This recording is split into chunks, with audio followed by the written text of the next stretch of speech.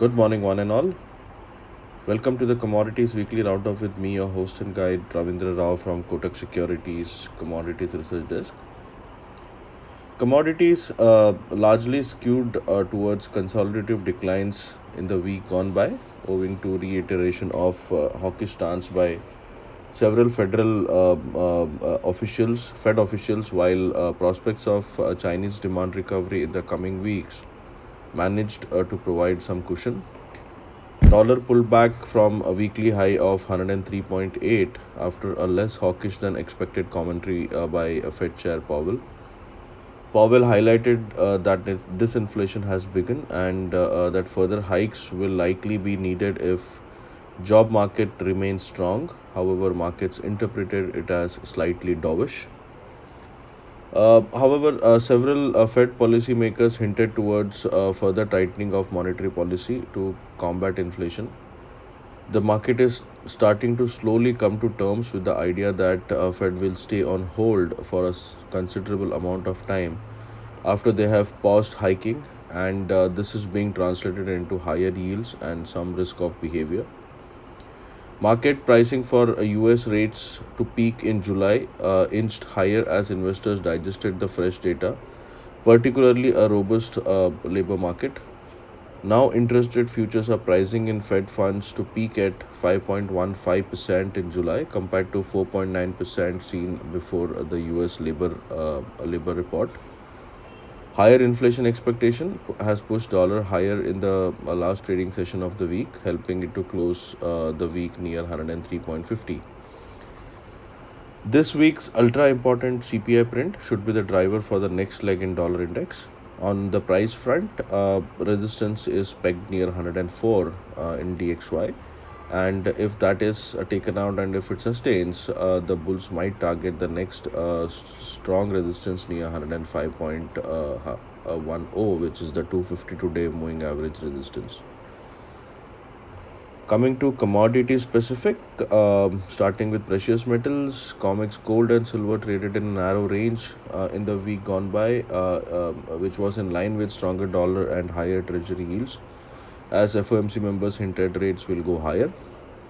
COMEX Gold prices held near a 1 month low of $18.70 per troy ounce and registered a marginal weekly decline amid a drumbeat of central bankers calling for further tightening ahead. Investment demand in gold remained muted as SPDR holdings held near 920 tons.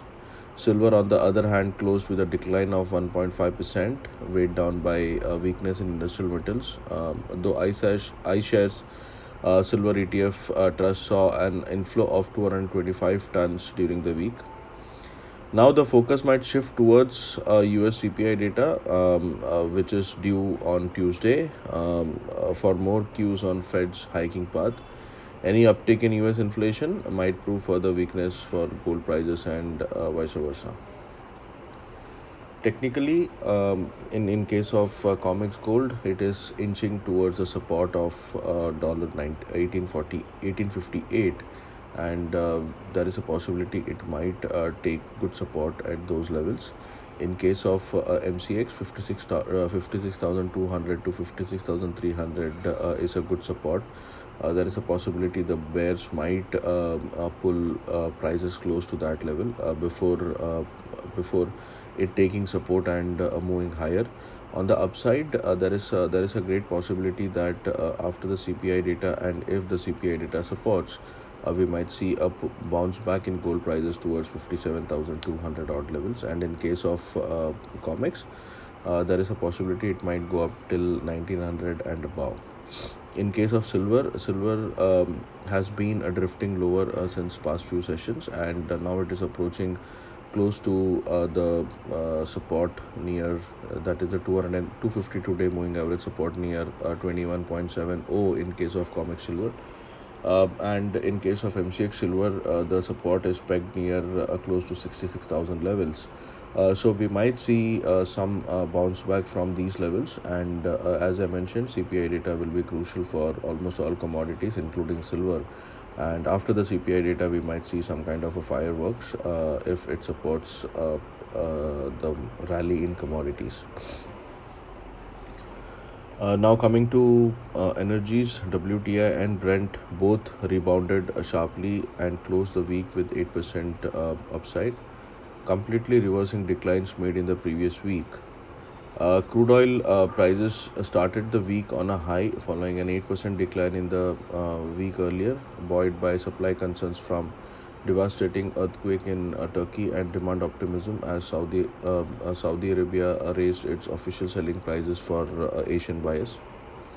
Meanwhile, crude oil got a boost on the last day of the week as Russia announced its plan to cut output by around 5 lakh barrels a day in March, which is around 5% of total production. The unexpected move in a retaliation against the European ban on seaborne imports and price caps for Russian oil products has caused a wave of volatility in oil markets. Also, EIA expects Chinese oil demand to increase by 7 lakh barrels per day this year and by 4 lakh barrels per day in 2024 as the country pivots away from the zero COVID strategy. There were more of bullish factors in the week gone by in case of crude, and that's why we have seen crude prices touching $80 per barrel in case of WTI crude. We expect the Russian cut and the hopes of Chinese demand might support crude prices, but even in case of crude, CPI data will be very crucial because that will give a direction to the dollar index. So we have to wait for the CPI data to take a cue on crude prices. But otherwise, if you look at the fundamentals, the possible supply tightness due to Russian cut might support the prices. On the price front, 82.50 dollars in case of WTI would act as a stiff resistance because it has tested that level almost three times in past few months, but it has failed to sustain above that. So having said that, that remains a very strong resistance, and in case of MCX, 6800 remains to be a strong resistance. So until that is taken out, there is a possibility the rally might again falter, and on the lower side, support is pegged near 6380 in case of MCX, and in case of NYMEX, support remains near $76 per barrel. So until that holds, we expect it to consolidate, but once it moves above 82 half in case of WTI, we might see a good upside move in crude prices.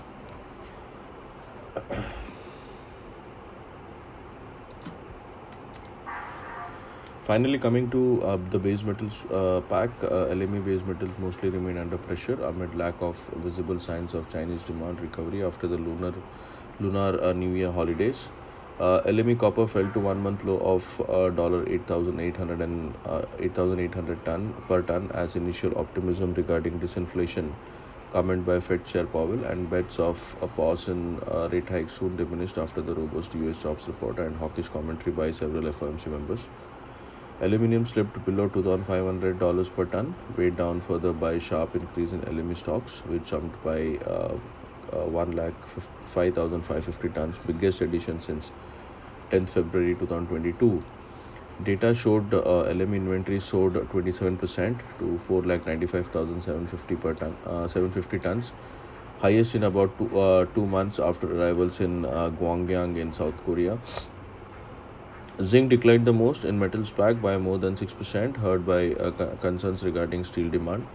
ArcelorMittal cautioned on the outlook for steel demand, noting the woes of Chinese real estate sector and tighter monetary policy, which could act as a drag on consumption this year. So overall base metal pack is slightly trading on the weaker side, and till the CPI data, we expect this to continue. After the CPI data, we might see some kind of a rebound if CPI data supports. On the price front, copper is approaching support near 761. If that holds, we might see a rebound in copper prices. In case of zinc, 767 would act as a good support, and in case of aluminium, around 214 to 213 would act as a good support. An interesting thing in aluminium is that it had breached inverse head and shoulder last week. It hit a high close to 230, and from there it has slipped lower, and now it has once again come to the neckline support. So until 202 holds, I think it's a good buying opportunity from a short-term perspective. So any dip towards 214, 210, I think would be a good opportunity to go long with a strong support near 202. If it closes below 202, the pattern will negate. Otherwise, the pattern holds strong. Um, so to conclude, this week markets risk appetite will be largely dependent on the most important economic data point from the US, that is the US CPI. The CPI print could drop crucial hints on whether inflation risks are moderating or not. The expectation for the YOI numbers is expected to uh, drop from 6.5% to 6.2%. Well, that's all for this edition of Commodities Audiocast. All the best and trade safe.